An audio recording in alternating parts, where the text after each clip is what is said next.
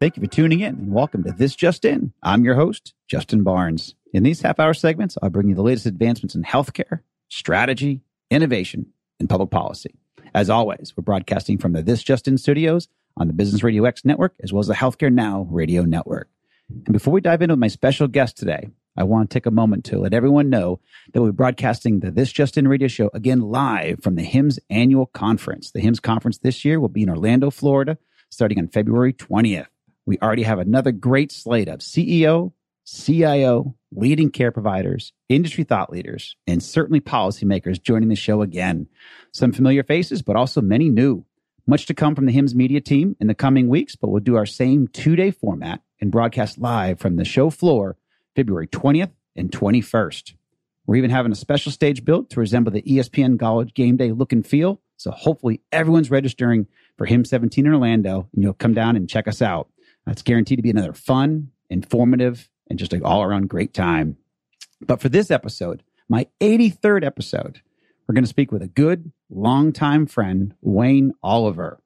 Wayne is the Executive Director of Patients for Fair Compensation and Vice President of Jackson Healthcare, a terrific local company that we'll talk a little bit about as well. But welcome to the show, Wayne. Thanks a bunch. Appreciate you having me.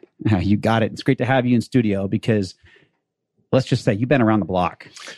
Yeah. And all of the wrinkles and gray hair prove that the blocks have been many.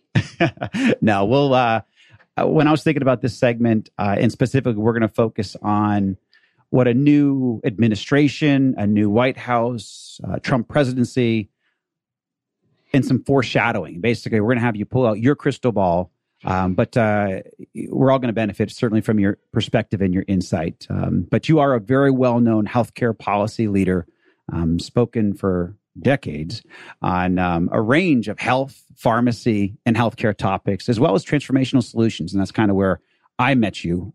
But your background working directly with governors, Congress, state legislatures, other national leaders, just would be very relevant. So you're one of the best people that I could think of to have on the show today. So thank you for joining us in studio. And again, we're gonna talk about, and for all of my listeners, legislatively, regulatory wise, executive order, all the things that we might see in the coming weeks, months, and years from. Well, we don't have very much longer to wait. I mean, it's right around the corner, and I think the one kind of overwhelming driving theme that you're going to see is things are going to be different, very different than business as usual in Washington, from, drain the swamp to trying to really give power back to the states and to focus on what, Mr. Trump's real skill set is, which is,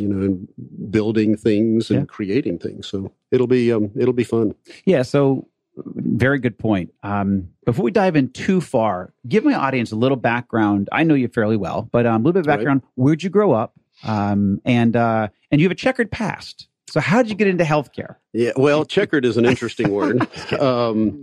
I have been in health policy my entire adult life. I grew up in Albany, down in Southwest Georgia. Went to Mercer in Macon, and went to law school and came out and figured that I really didn't want to practice law, and then was kind of put into an opportunity within healthcare to do innovative health policy. So did that for about 20 years when I was recruited by former Speaker Newt Gingrich to work with his healthcare think tank, the Center for Health Transformation, which was just a wild ride. That's where I met you. That's where we met, and have met so many fascinating people, from Hillary Clinton to John Kerry to literally governors and congressmen and senators, and it was just a fun ride to really focus on innovative solutions.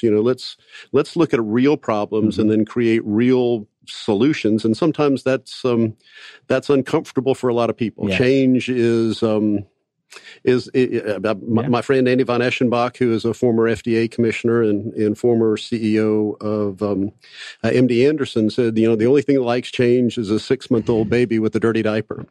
So, but things are going to be different. The change is going to come to Washington, and whether you're a lobbyist or whether you're a congressman or a senator, things are going to be very different because this is a apolitical president-elect, and things are going to be different. Yeah, no, actually, very good point. And for all my listeners, I'm fiercely bipartisan. I don't try to get too involved or involved at all in partisan politics, but I think it goes back to what you just said, looking for real American problems and real problems that we have in our healthcare system, we as taxpayers, we as citizens, and then looking for real, practical, innovative solutions. And so that's what the show is all about. And so that's kind of, and you think like that. And that's why I wanted to have you on the show today. Again, Speaker Gingrich, I don't know that he created the term, but he talked about tripartisan. So, try and find those policies where the American people are. They're not necessarily Republicans. They're not necessarily Democrats. There's a bunch of folks who are fiercely independent. And, solutions are not necessarily partisan. So try and find those tripartisan type issues that solve real problems and that meet the needs of Americans. No, excellent point. So before we dive into the administration, some things that we can expect beyond change, tell us, because I met you you mentioned the Center for Health Transformation in that process. Right. And we had global industry leaders like Vincent Frakes and David Merritt, and certainly Dr. Andy von Aschenbach that you mentioned, all involved. But tell us about your experience there, and you talk a little bit about it. What'd you learn? I learned a lot. First off, that Speaker Gingrich is just an extraordinarily gifted individual. He thinks faster than I think anybody else thinks that I've ever met. Thinks very fast. Governor Perdue, Sonny Perdue, once said, listening to Newt is like drinking from a fire hydrant. Yeah, that's right. That's right. That you better be ready. You better be prepared. You better know your stuff. So true. So these are a few things that I learned when I was with the center. But that really the American people, they're smarter than we think they are. I think all the prognosticators leading up to this election, for example, discounted the candidacy of Mr. Trump and had all but coronated Mrs. Clinton as president. And, the American people are smarter than all the pollsters. They're smarter than all the pundits. They're smarter than all the smart people that are out there. And, I think they got it right. Yep. No, I agree. Smarter than a lot of us, even. Indeed. Because I don't think I foreshadowed it at all. So, yeah. All right. So now I see you reaching back into your back pocket right now. You're pulling out the crystal ball. Let's talk about some of the things. And so let's start off maybe with the Trump administration. We'll start there and then work our way maybe to the White House in general, then maybe into Congress and so forth. And so starting off with Trump administration, what do you think some of the things that we're going to see over the coming weeks and months? Well, thankfully he's put a roadmap out there. Before the election, he said, this is what I'd like to do in my first 100 days. That's right. And some of those ideas are going to stick, and some of those ideas are not. There was a lot of talk about, how do we drain the swamp? How do we change the system, the culture of Washington to make it work? Because the American people clearly indicated with this most recent election that Washington business as usual is not going to work anymore. And so what does that look like? Whether that looks like term limits, which I don't think Congress is going to embrace, but I think the administration would like to. And do the American people embrace that? Well, I'm a lobbyist, right? Yeah. I mean, at my very core, I'm a lobbyist. And, what term limits do, like them or not, it empowers people who are not legislators. So it empowers lobbyists, it empowers bureaucrats, it empowers things that have been around for a long time. Again, Dr. von Eschenbach, when he came in as FDA commissioner, looked around the room at all these senior staffers that had been there for 2 and 3 decades, and they look at him and go, yep, you're the summer help. So again, it's going to be very interesting under a Trump administration how those entrenched federal bureaucrats, are going to respond to, we're going to kick over the apple cart. Yep.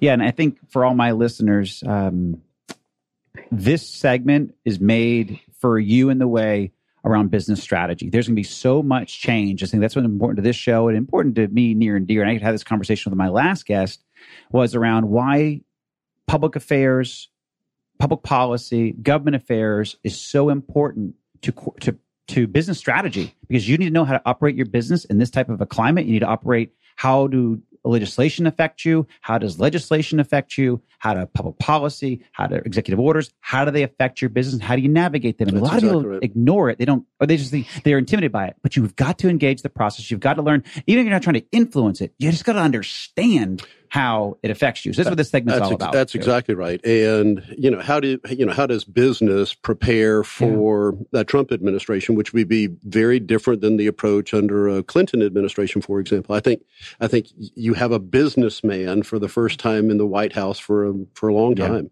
Not someone who grew up in policy or politics, but someone who grew up in the world of business. I think that's good for business people. Mm-hmm. I think you'll see Mr. Trump gravitating to those things that he knows how to do. He's in the construction business, right? Mm-hmm. He builds resorts and he runs and manages those resorts. I think you'll see an investment in infrastructure, for example, because he understands construction. So that means jobs immediately, right? So shovel ready. To use the former administration's term. Right. But, those shovel ready projects, we've got bridges and, intersections and all kinds of things. All you have to do is look at Metro Atlanta and go, wow, all the projects that we've got going on here, $1 billion down at 400 and 285, another $1 billion at 75. Those are real projects that employ real people. Right. And I think you'll see a Trump administration really focus on improving that infrastructure. Very good point. And I think you even lead me to another point, which I know we've seen a lot of, but we're seeing even more of, are companies touting their job creation. I've never seen this in my lifetime, where people have actually, not my lifetime is not quite as long as your lifetime, but it's easy. But in my lifetime, I've never seen companies at this rate publicize 1,000 jobs, 10,000 jobs, 50,000 jobs, whatever it is, and then they're proud to bring these jobs to America. Well, and it's kind of cool. And I think the president-elect has done a pretty good job of saying, we want jobs back. Now, I don't think that there's any pretense that, he's going to fly a big old plane over to China and land it and bring all those jobs back. Right, correct. But at the same time, I can see innovative state policy. So you saw Governor Mike Pence, then governor, now vice president-elect, Pence go to Carrier and create incentives to keep jobs in America. And I think that's one thing that the president-elect will bring, is that kind of business acumen that says, hey, if you decide to go offshore, that's right. It's not going to be as attractive as it once was. So stay here. Develop jobs here, and whether it's through innovative tax policy or tariffs or whatever else, to try and create incentives for those businesses to stay here. Yeah, and this is not a Trump thing even, because our good friend Chris Carr has been doing that here, and even Sonny Perdue and even Deal. They're committed. Even Chris Kaminsky before Chris Carr. All the economic development commissioners and governors. They're focused. Our states are focused on, but we need some. It's cool to have federal help, because right now we're doing all state based. That's exactly right. It's great to have now like a 1-2 punch. You got local, you got regional, and now you got national. People all working together to help the American worker. Sure, that's strong. I see. I think you've probably heard it in the campaign as well. Whether it's NAFTA or whether it's any other trade agreement, I think most of those will be re-scrutinized. China's monetary policy, for example, they're going to look at it very carefully to say, hey, if these guys are playing with the numbers, manipulating currency, then that's not necessarily good for the American people, and therefore maybe we don't need to be doing as much business with you as we once thought we would. Right.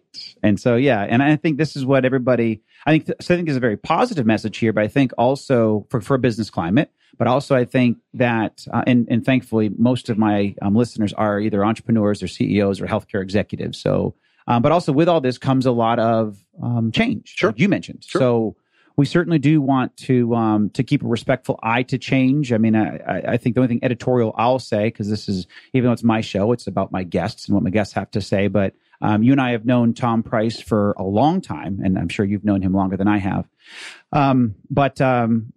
Well, I think the world of Dr. Price, first off. I guess he still is my personal congressman. Right, that's true. He's a very, very smart individual. I've known him since he first ran for the Georgia State Senate and was a leader there. And you could just tell at some point in time, he was going to take it to the next level. And then when he was elected to Congress, it didn't take him very long to kind of rise. He rose quickly. He sure did. And led the budget committee this most past recent Congress, and now is really going to be the chief architect for the Obamacare repeal and replace issue that we all know so very well. Yep. And I think that on a positive note, this is going to be changed, and it's going to certainly affect insurance carriers. It's going to affect every American regarding health insurance. It's going to affect certainly pharmaceutical companies. Yep. It's going to affect a lot of people. And with all due respect to that, I'm not going to there's a lot there. And we're going to see a lot of that rolled out. But I do think that Tom, being an orthopedic surgeon for 30 plus years, he cares about patients. He cares about his peers. He cares about us as Americans. He's budget focused. He's budget conscious. He's a no BS guy, to be honest. Right. He's a very straight shooter. And I think even with some of the programs like the MIPS and the quality payment program that was rolled out under MACRA, while he's going to put his personal stamps come 2018, 2019, I think those stamps are going to be along ease of use. He's going to make sure doctors, the burden on them is lessened or even is respected, so we don't push too hard. And I think the quality reporting is going to be eased for physicians. So I think he's really going to look out for care providers, but in a very beneficial way. Well, again, we can argue the merits of Obamacare and what's its intended goals were all day long. Right. However, what I think Dr. Price and President-elect Trump are looking to do is to bring a real business-like approach. You can't just pull the rug out from everybody who currently has coverage. Right. So we've got to create solutions, and those solutions are going to be based in the private market, not top-down driven by the federal government, but rather, what can we do to help encourage business to take care of healthcare? And it's going to empower employers because, again, I think you'll see companies rewarded for, providing a decent benefit package for individuals. I think you'll see some innovative tax policy that will allow individuals who purchase individual products to be able to deduct that from their income taxes or maybe even an income tax credit. You'll see innovative private sector-based programs, like health information technology that helps improve the lives of both doctors and patients. Yeah, very, very good point. And just an editorial note for my audience. I usually don't talk politics on the show because it's a business-focused show and it's a strategy and innovation-focused show in healthcare in general. However, you hear a positive tone from Wayne and myself, and it's not because we're cheerleaders in any way, but that's just kind of we are optimistic people. We are positive type people. We always try to look for the good. Right. And we navigate whatever we've been handed successfully. So I think that's just a good strategy overall. You got to play with the hand that's your dealt. Correct. And, that's right. That's very important for everybody. We have a Trump administration that wants to do some pretty bold things in its first 100 days. So, I think, fasten your seatbelts is going to be a fun, wild ride. Yep. And I can talk very positively about the last 4 years and a lot that we've accomplished, certainly around health IT, getting technology injected into the middle of our healthcare system. And again, that's not, quality healthcare and improving metrics and improving outcomes is where we ought to have been all along. Right. And that's not necessarily a Republican or a Democratic issue. I mean, it's, what's best for the American people. And so, to create those opportunities is very exciting. Yeah, and to prove that, even MACRA was a full bipartisan, full bicameral support. Absolutely. Went right through. Absolutely. So now moving right along, what legislation or regulation are you most closely tracking? Sure. Well, obviously the repeal and replace issue. Again, I've spent my entire career in health policy. Obamacare the Affordable Care Act was one of the most contentious, but yet important changes that we as Americans needed to make. I mean, it was not appropriate. I don't think it was appropriate. And I don't think anyone would defend going back to insurance carriers being able to cherry pick their folks. So pre-existing conditions that makes a whole bunch of sense. Yes. The expanding health care for 26-year-olds. I mean, who were still just early in their career, they had parents who had coverage. To extend that makes a whole lot of sense. Yep. To create guaranteed renewable and guaranteed issued insurance policies. Those are just kind of common sense, kind of business-like approaches. So those things within Obamacare, I think, will stay. Yeah.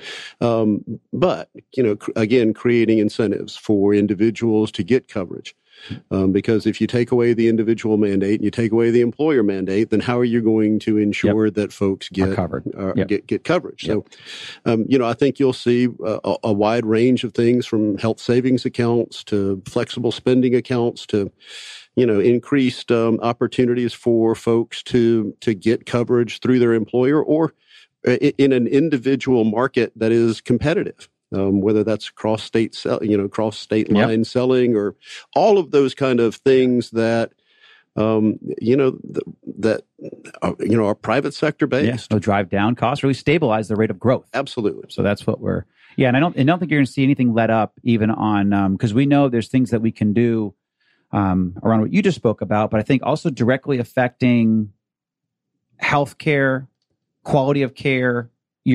So much progress has been made over the last 6 to 8 years in, accountable care, shared savings, value-based medicine, macros through more reimbursement tied to performance, tied to value. You're not going to see any slowdown in that. And that hopefully, again, will go back to the theme of we're not going to ever see healthcare costs go down, but if we can stabilize the rate of growth or stabilize the rate in which it's growing, that's exactly right. We'll be okay. If we can make it grow or slow it down to grow at 1.8, 2.2%, that's fantastic. You keep up with inflation. Exactly. But when you outpace inflation, it's totally unsustainable. I think that, our Medicare Trust Fund runs out, I want to say in 2026 now or 2025, somewhere in there, 2027, it got kicked out. It was at least going to be 2021, 2023. Now it's kicked out of 2025 because we have been able to stabilize some of the rate of growth. We have a lot more distance to go there. Well, and I think we're, as a society, we're doing a whole lot better understanding the true cost of healthcare.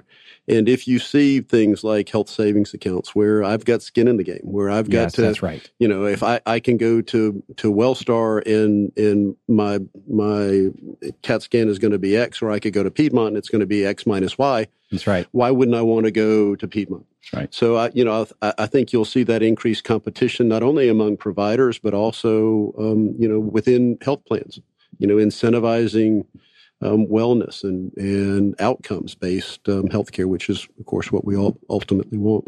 So a couple questions left. We're running lower on time. Okay. However, so what's one thing that might come up in the next 100 days or 200 days that we haven't thought of? Is there anything out there that you said, be on the lookout for this flyer? Well, I never say never, but, I think with a Republican Congress for the first, a consolidated Republican Congress for the first time, and, a White House that would be more favorable towards comprehensive tax reform. I mean, that would be something that, let's face it, I used to try and do my own taxes. Right. And, it does not pay. It does not pay. I promise you. And so you go out and you get the professionals to do that.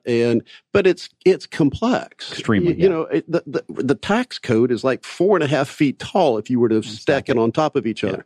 It's got to be simplified. It's got to be simplified for business. It's got to be simplified for individuals.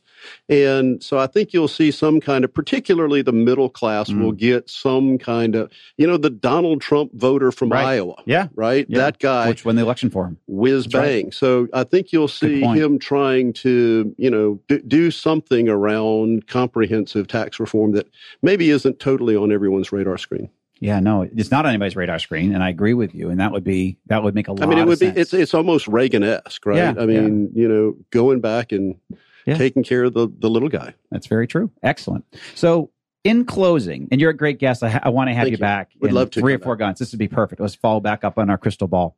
But in closing, I always ask this question of my guests.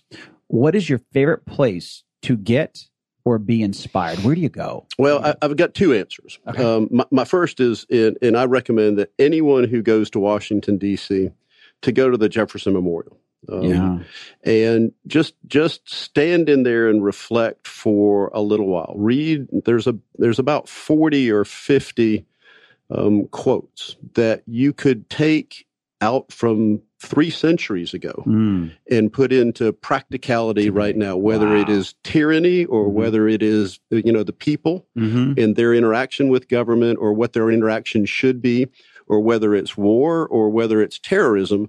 All of these things, came out of the mouth of Thomas Jefferson, and it is one of the most inspiring places. Wow. The other is give me a sunset or a sunrise on a beach, cold beer and amen. That's different kind of inspiration, but the Jefferson Memorial is really just a very unique and special place.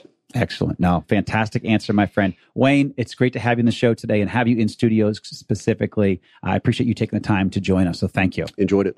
And thank you, everyone, for listening, and thank you for joining us. Please tune in weekdays at 2:30 p.m. Eastern, 11:30 a.m. Pacific. As always, you can track me on Twitter at HIT Advisor and use the hashtag ThisJustIn so we can respond to your comments from the show. In addition, all my content will be posted at justinbarnes.com. Thanks, everyone. Have a terrific week, and hopefully we'll see you in Orlando in HIM 17.